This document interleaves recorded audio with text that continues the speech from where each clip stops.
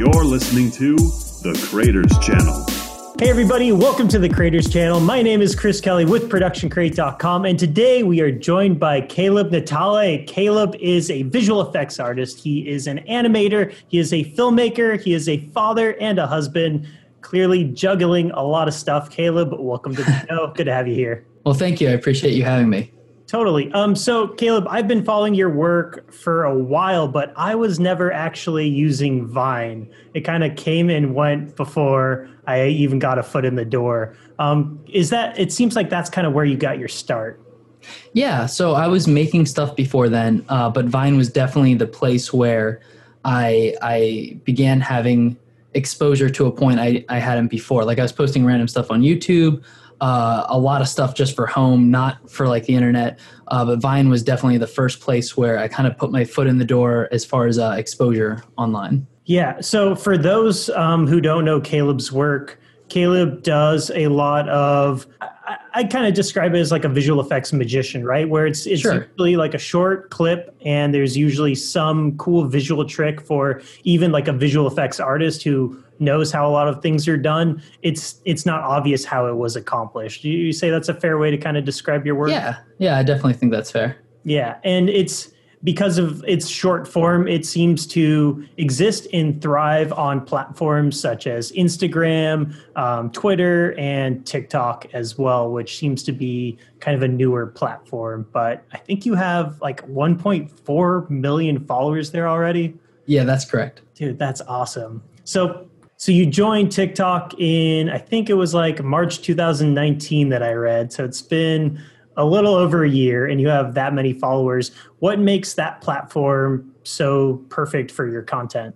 I think in a lot of ways, the type of work I do, as you know, VFX can take, hours for like a few frames, or, even longer than that sometimes. So keeping the videos short, having a site like TikTok, just like Vine, kind of forces you to condense your work, which in my, for what I do, it's actually kind of helpful to make sure I don't spend too long per video, so I can pump out more videos, which is still not that many pieces of content compared to a lot of other creators who do more vlog-like content or things of that nature. So I think that time restriction actually works in my favor to make sure that the concepts I'm working on aren't too long or too convoluted or anything like that. So do you pretty much release every video that you make, or is it like for everyone that gets released, there's like 20 that have been shelved because you just... Yeah, so I would say 1 out of every 5 videos that I make for my own channel, I end up not completing. But for the majority, most things that I set out to make, I try to finish out. A lot of content I do is for other clients, not necessarily for my own channel. So about like maybe 1 out of every 3 videos I make is for one of my social accounts.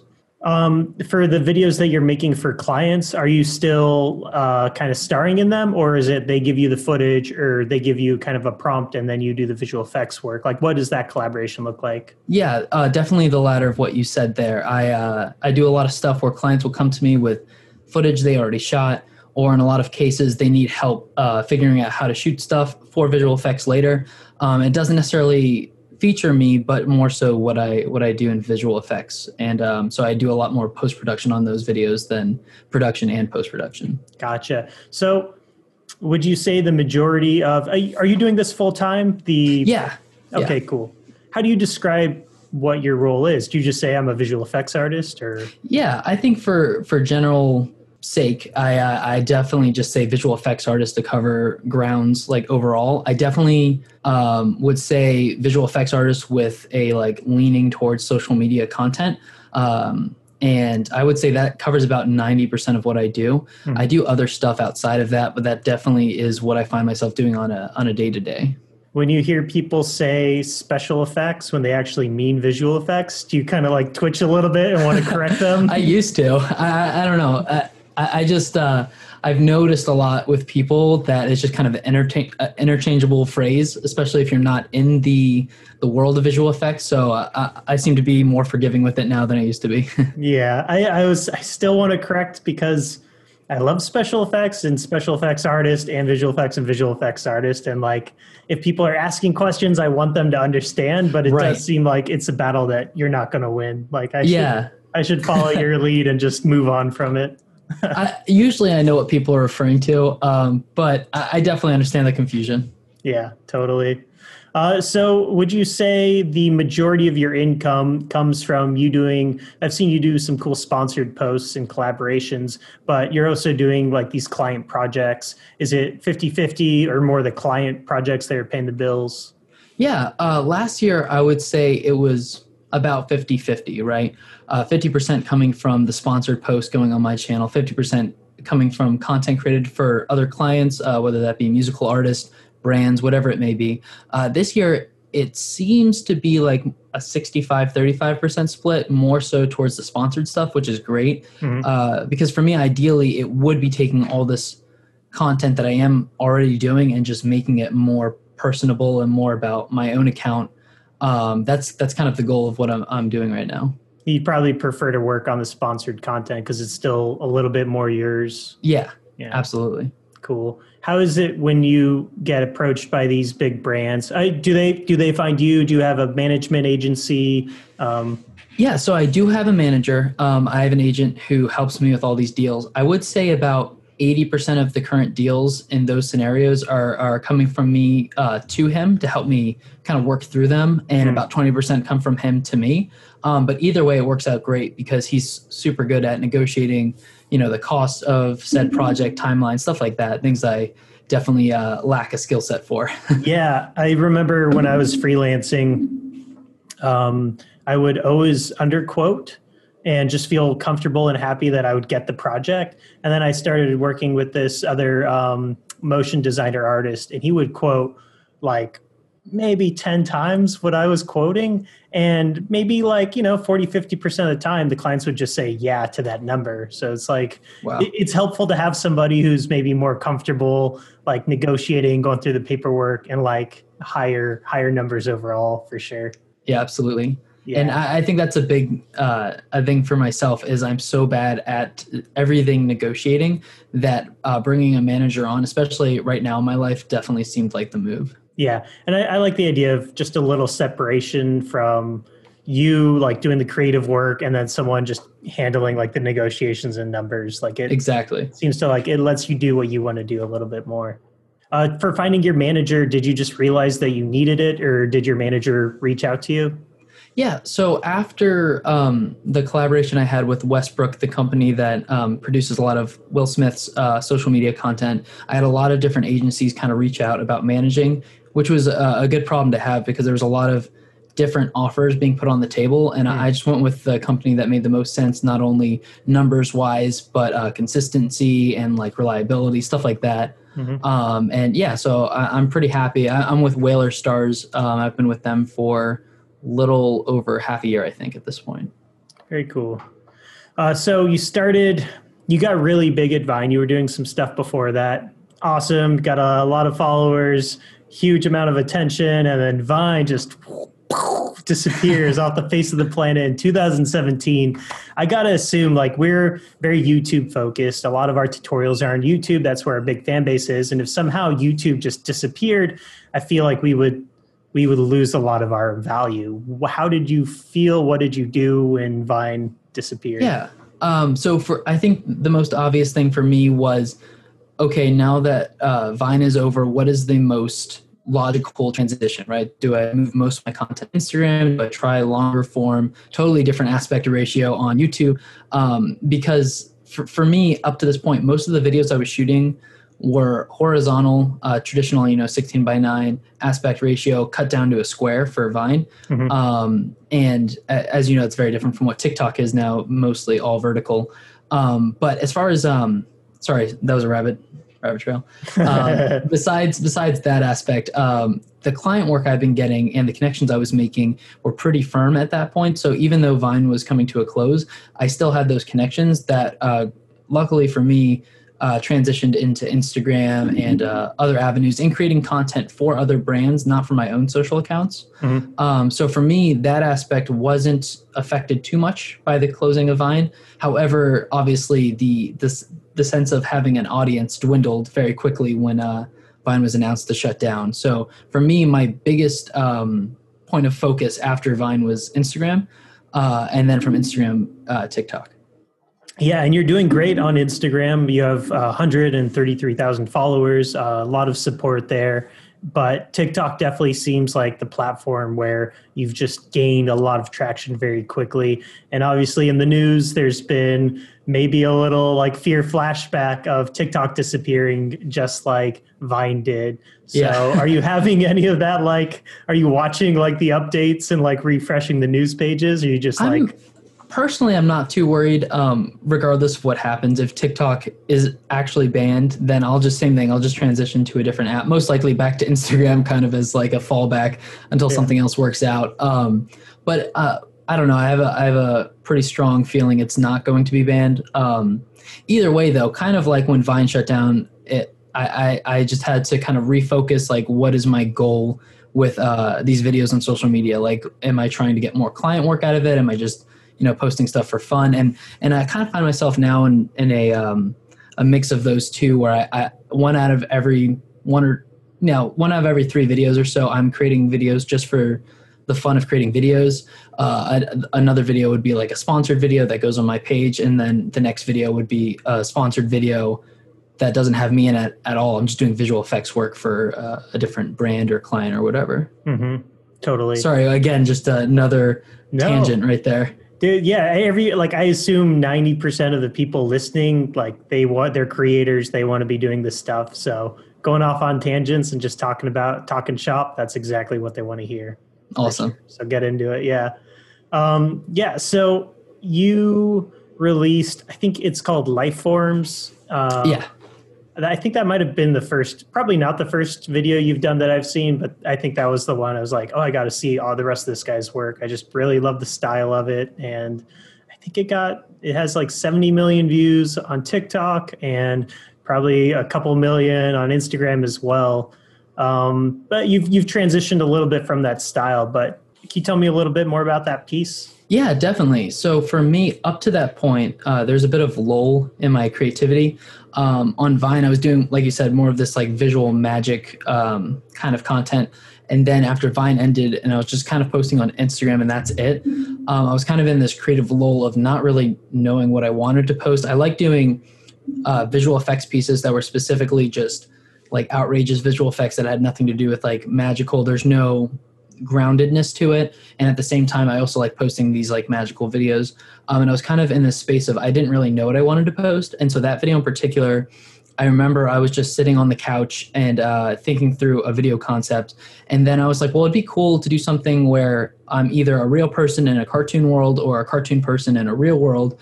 And I was like, well, why don't I just do something where it's like I start as a human who gets consumed by this cartoon object, and then it kind of just loops, right? So the loop is something I also very much enjoy doing with my videos, having some form of loop in it, whether it just be audio or visual or both. So for that video, I was like, okay, why don't I do something where it starts real, ends up being a cartoon, and somehow comes back to being real.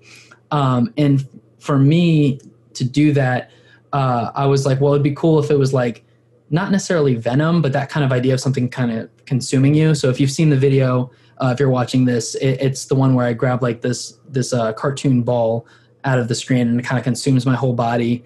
And then I get fully like engulfed inside of it. And then another me comes up behind it and same thing happens.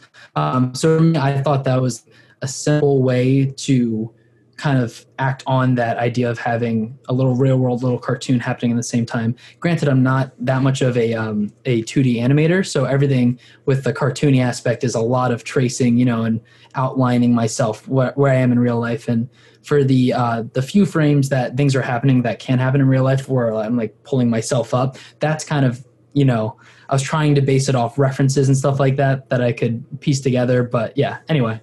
That video is fantastic and I've always loved it. And I think only recently I watched the breakdown video that you posted as well, which you kind of, you find that very cool space shot of like the floating water ball, and you actually use that as a reference to kind of trace around and get like that natural movement into the ball because the standard sphere just didn't look good for you. And I like that, not just the technical stuff, but also kind of like why you chose to do this. I really like that kind of breakdown and that format for videos.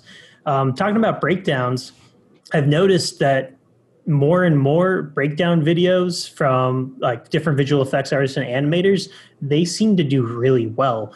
People seem to be very drawn to the process of how this thing was created. Are you seeing like a lot of potential VFX artists like being drawn to you because of the breakdown specifically? Yeah, so I've noticed, like you said, there is a much higher demand, it seems like, for the breakdown of the visual effects piece rather than the visual effects piece itself. And so it's very tempting for me to just want to post like a visual effects video and immediately after post the behind the scenes video, because I've seen so much success with that on TikTok in particular. And I've noticed, like you said, like a lot of other visual effects artists curious about what's going on, but even more than that, a larger audience of people that are just interested in the process of things, like even things they would never try. So, you know, you might be interested solely in baking and you watch this video because you're like, oh, that's really cool how you put it together. I'm never going to try it, but you know, it's really cool to see. So like I was saying, it's a very tempting thing for me to just focus on that. However, I don't want to become solely a tutorial guy. So I am trying to, moving forward, kind of break away from doing behind the scenes for every video and go back to what I was kind of doing, which was like maybe one out of every 3 or 4 videos giving a breakdown, but trying to leave the mystery there for some of it. Yeah, I'm not sure if you've seen Curly Life Kid. I think that's his name. He almost spoofs that format of like the breakdown of the visual effects stuff. Yeah. Where he took, I don't know if you saw the Bambi one, where he like rotoscoped Bambi out of Bambi. So good. Oh my God, it's such a classic. So for those of you listening on the podcast, you have to look up Curly Life Kid. He takes the Bambi from the movie Bambi animation, he rotoscopes it out or removes Bambi somehow and then puts on a green screen suit and acts like he's controlling Bambi's limbs, and that's how it was made. So it's kind of spoofing the visual effects breakdown, and oh my God, I love that guy's work. It's hilarious. Yeah, his stuff is genius. All his stuff's pretty funny. Definitely, yeah. So what is your day-to-day life like? Are you constantly, I mean, I know you have a kid, you have a wife, and you're doing these videos. Are you overwhelmed? Are you balanced? I want to be balanced. I'm definitely overwhelmed for sure. A lot of the time, my wife and I kind of worked out a thing where I usually watch the kids in the morning. So we have a 2-year-old son and a 7-month-old son. And so I'll hang out with the kids for the first part of the morning. So my wife can just like, you know, sleep in if she needs to, because especially with the 7-month-old who's up sometimes at all hours of the day and night, she'll get herself ready. And once it's usually around like 10:30 a.m., I'll go ahead and start working for the day. And, you know, I work from home, which is definitely like a big blessing. So if I need to help my wife out with the kids, I'm right here. So I can always take a break and go do that. But my schedule is super flexible at that point forward. So my day might be done at, you know, like 3-4 p.m. or it might be done at 10 p.m. with a bunch of breaks in between. I don't really have a cutoff point for hours, but I do try to cut myself off after like 8 to 10 hours of work a day. I try not to push past that unless it's like a really quick turnaround for the project that needs to be turned in that day. And those are usually things I try to talk to with my wife about before, you know, taking them on. Give her the heads up a little bit. Yeah. Like, hey, this project's going to require this much effort. It pays this much. Is it worth it for you, for me? Right. You know, stuff like that. Yeah. Make her a nice dinner. And yeah. yeah. Yeah. So you get to work from home, which is, a lot of people don't have a choice, but for a lot of us, like I like the flexibility of being virtual, being able to work where I feel most comfortable. And that's also really effective for your platforms, being on social media, and that's where most of your content is seen. Are you still drawn to doing things like short films or getting into more traditional filmmaking, or do you know you want to be social media filmmaking kind of thing? Yeah, so I actually went to college to pursue more traditional, you know, pipeline filmmaking. And it was through that experience I realized I actually preferred doing the social media route. I do definitely want to be a part of like big feature films at some point in my life. Just right now, I don't really have the drive for that. Something's to me is very satisfying about having a very small crew of like 1 to 5 people, putting something together within a day, 2 days, 3 days, and turning it around and seeing people's response right after. Mm-hmm. Granted, the pieces that I'm usually most proud of take the most amount of time. But at the same time, like I definitely find a lot of joy in that fast turnaround aspect that is creating short form content online. But not to say that to rule out doing feature films and longer pieces of production. It's just right now I definitely enjoy social media for sure. Yeah, I'm very similar. I yeah, there's a draw to the feature films and, doing maybe a TV show or something, but also I know myself, man, I'm going to get sick of that project. Like if it lasts 2 months, I'm going to be like, what am I doing? I'm so over this. I want to go, have fun and try something else. So yeah, being able to have an audience and just knock something new out every day or every week or even once a month to me is more appealing. Yeah, I definitely agree. So you mentioned you went to film school. How would you say your knowledge now, what percentage of your knowledge that you utilize on a semi-daily basis is from film school and what's self-taught? Yeah, so I definitely learned most visual effects things outside of school. So they were great at teaching me like organization and collaboration and things of that nature. But they didn't really focus on visual effects, probably because that's not what the program was kind of designed for. Like I said, definitely more traditional pipeline kind of stuff. I learned a lot more, terminology, things like that for being on set, what the workflow would look like. But as far as visual effects, I learned most of that through watching YouTube tutorials, watching, Andrew Kramer tutorials, just testing stuff out with my brothers growing up and friends and things of that nature.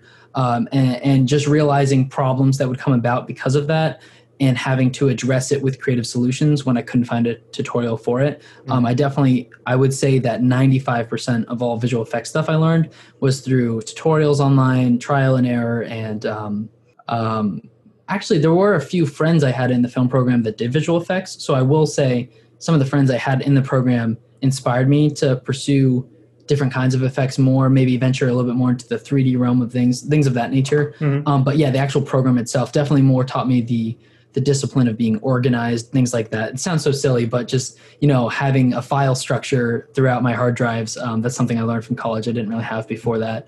But yeah, for the most part, YouTube is the place to go. Awesome. So what would you say the most useful stuff that you got from college is? Yeah, as far as like visual effects and filmmaking in particular, definitely the friends I made there, I definitely made a few friends that I keep in contact with today, that we just, have passions for filmmaking and things of that nature. But outside of that, organization skills for sure. Terminology sounds kind of silly, but a lot of things I would have no clue when I watch behind the scenes, and being on film sets myself, I would have no clue what they meant if it wasn't for film school. It definitely helps, the efficiency of being able to communicate on set, things of that nature.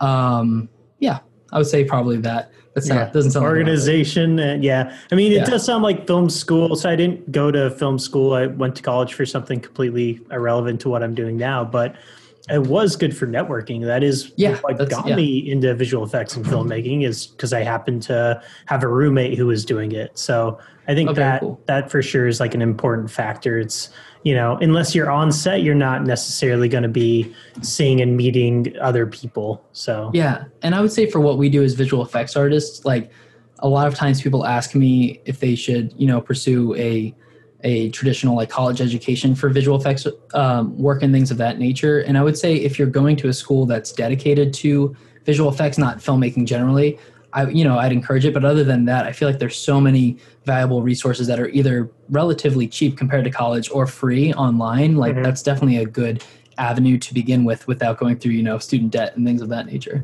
Yeah, for sure.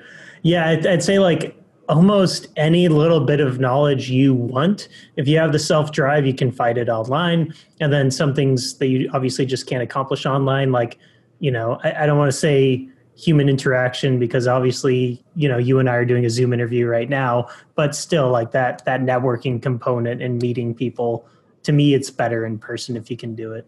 Yeah, absolutely. So I know you use After Effects primarily for your visual effects. What other software, what other resources do you utilize? I would say 75 to 80% of all the professional work I do is accomplished inside of After Effects. But slowly over the last 2 years, I've been using Blender more commonly for my professional projects. usually for things that incorporate adding, 3D elements into shots, more complex projection mapping that can't just be accomplished with one or two planes, things of that nature. But I would say those are the two primary resources I use. I use Premiere not so frequently since most of my videos are one take, or maybe two shots altogether. But yeah, that would probably answer that question. Where do you finalize your sound? Do you use Premiere for sound, or do you do that inside After Effects? Yeah, so for most videos, I will move into Premiere for sound design. As I learned early on, After Effects is definitely not the place to try to mix or do anything with my audio. If I'm in a real time crunch for a personal video, not a client video, I may finish it in After Effects just out of the rush of trying to push it out. But that I do not advise that. Yeah, I agree for sure. Yeah. Do you do dynamic linking between After Effects and Premiere, or do you just export out of After Effects and import into Premiere? And I did dynamic link for a while. I ran into too many issues from doing that I now 95% of the time I'll just export it to be safe. I'm the same way. Like I love the idea of it, and it should be like uniform, and like it's After Effects, it's Premiere, it's Adobe. They should be friends. Why can't they be friends? But yeah, just exporting is just a little bit easier for sure. Yeah. What would you say? So you're diving into 3D a little bit more now than you were before. I really like the idea of like 3D projection mapping. Instead of just using planes, you can get more custom shapes and stuff. So it's a cool way to remove objects or subjects from your scene. What would you say your weakest point when it comes to filmmaking or visual effects is? Oh, absolutely. I would say my weakest aspect is usually with taking the proper time and effort I need on set, on location to get the take I'm looking for, getting the performance I'm looking for, especially when it's just me. I sometimes will perform something out, and out of whether it be laziness to put it one way or just I don't know. I'm trying to think about that. Usually it comes down to me just being lazy when I only take like 3 takes when I should have done another 3 or 4 to make sure the performance was right. But fixing a lot more things in post than I need to because I'm not taking adequate time capturing it on camera. So for me, I would say that's probably one of my weaker aspects for sure with filmmaking. When I'm shooting something, it's a visual effect, I find myself getting too caught up in like the technicals, like making sure I have all the stuff to stitch together the visual effect shot, whatever, making sure I get the right clean plate in the right place or whatever, that I forget to pay attention to the performance itself. So I'm like, I forget to direct in a way. I start just becoming like a VFX supervisor. Yeah. And I'll do pieces that require me to move in a certain choreographed way, and I'll focus more like kind of like what you're saying, focus more on making sure I get to my certain marks, right? More than the actual performance of getting to said marks, the in-betweens of those, if you will. And I think for me, that's something I've been learning more over the last 2-3 years, trying to make the performance itself more believable, better put together, and focusing still the same amount, but make it less obvious I'm focusing on just hitting marks. Right. Yeah. Walk, walk, walk, stop, turn, walk, walk, walk, exit screen. Yeah. What would you want to focus on that you're not really doing in the coming years, or are you really comfortable with the content you're pushing out and want to keep doing some of the same? Yeah, for sure. I'm really happy with the stuff I'm currently doing. I'm trying to learn more character animation, creature animation, stuff like that, because I really am not good at that in the Talking 3D space. Yeah, okay, cool. Talking about 3D. I can do really rough modeling of stuff for projection mapping. I can do, I feel pretty confident with UV unwrapping, texturing, things of that nature, lighting. Nice. But when it comes to like animating actual organic matter, I'm definitely not very comfortable in that, and I want to be comfortable in that for the sake of digital doubles and things of that nature, which I would utilize a lot, I feel like. Like I did that one video where I'm flipping through the bed, which is a very rudimentary animation on myself because the motion blur and things of that nature, it could be. But I want to become more proficient in that for sure. For 3D animation, so you're using Blender for pretty much all your 3D stuff. Are you using like Mixamo for animations or motion capture suits at all? Yeah, so I want to get into motion capture suits. I don't own one yet. I'm seriously considering buying one this year. We'll see. But up till now, if it's a more complex motion that lasts for more than just a few frames, I'll go to Mixamo for the base of that animation. Mm-hmm. If it's a simpler animation or it only lasts for a few frames, I'll go ahead and just hand animate it. It really depends on what the video calls for. Gotcha. Very cool. Yeah, I have the Rococo suit, which I haven't really used all that much, but they just came out with the hand sensors. Yeah. And I'm like, that to me, that's the missing piece. Like now I feel like I'm going to force myself to use it like once every 2 weeks at least and just push out like some short video just to kind of get comfortable with the workflow. And I think together you're looking at 3,400 for all of it, the suit and the gloves. So something more reasonable than you would get for like most other suits. Absolutely. Yeah. So I'm definitely considering it. Yeah. Cool. Well, yeah, let me know if you get it, man. Hopefully I'll have a couple steps ahead that I could provide some guidance. That'd be amazing. Yeah. And if not, I'll just ask you how to do it. Okay. Are you ready for some speed questions? Let's do it. Awesome. All right. Caleb, what is your favorite video game? Breath of the Wild. Breath of the Wild. I don't think I've ever even heard of that. Is that Legend of Zelda Breath of the Wild? Oh, okay. Is that what platform was that on? Is that Switch? Okay, cool. I played A Link to the Past. That's like way old school Super Nintendo. It's got like the aerial view, but man, I love that game. Still 2D. Never beat it. I got 2D. Yeah, I got to go back. I wanted to finish Ocarina of Time, and I made it to the water temple, and I just gave up. I think I might try to go back and finish that now. Yeah, maybe you still have your save point somewhere. There you go. Dive back in. Who is your favorite all-time magician? Probably David Copperfield. Cool. Yeah, I love magicians. Like, I feel like they recognize that they really have to have their style and like their presentation. So it's cool that it's not just a good trick. It's the presentation. Absolutely. Copperfield, obviously. Fantastic. Classic. Yeah. If your only car for the rest of your life was like an old dinky school bus, still functioned, still ran, or one of the original Mini Coopers, what car would you drive? I'm going for the Mini Cooper. Mini Cooper. You fit 2 kids and the wife in that car and drive around. If it has to be a family. I'm not saying you have to drive them around. That's on you, man. Wait. So I can only have one vehicle no matter what. Like I can't add on to it. Yeah. Okay. Then I'm choosing the van for sure. You already called the Mini Cooper. I'm taking it back. Yeah. Your kids are going to see this in 10 years and they go, "Come on, man! Dad. Trying to road trip without us." You guys can sit on the top. That's right. You enter a labyrinth. To the left, the way is dark with fog. It's overgrown with vines. To the right, it's icy. It's snow-covered, but there are footprints in the snow. You don't know who caused them. Which way do you go? I'm going to choose the right. Seeing the footprints would instill a certain level of confidence. Might end up in my death, but there you go. Just knowing someone else went that way, you feel like comfortable. Cool. Yeah. I might do the same, unless there's like blood droplets or like an axe being dragged behind the footprints or something. That would have been an important detail to add earlier. Yeah, you're right.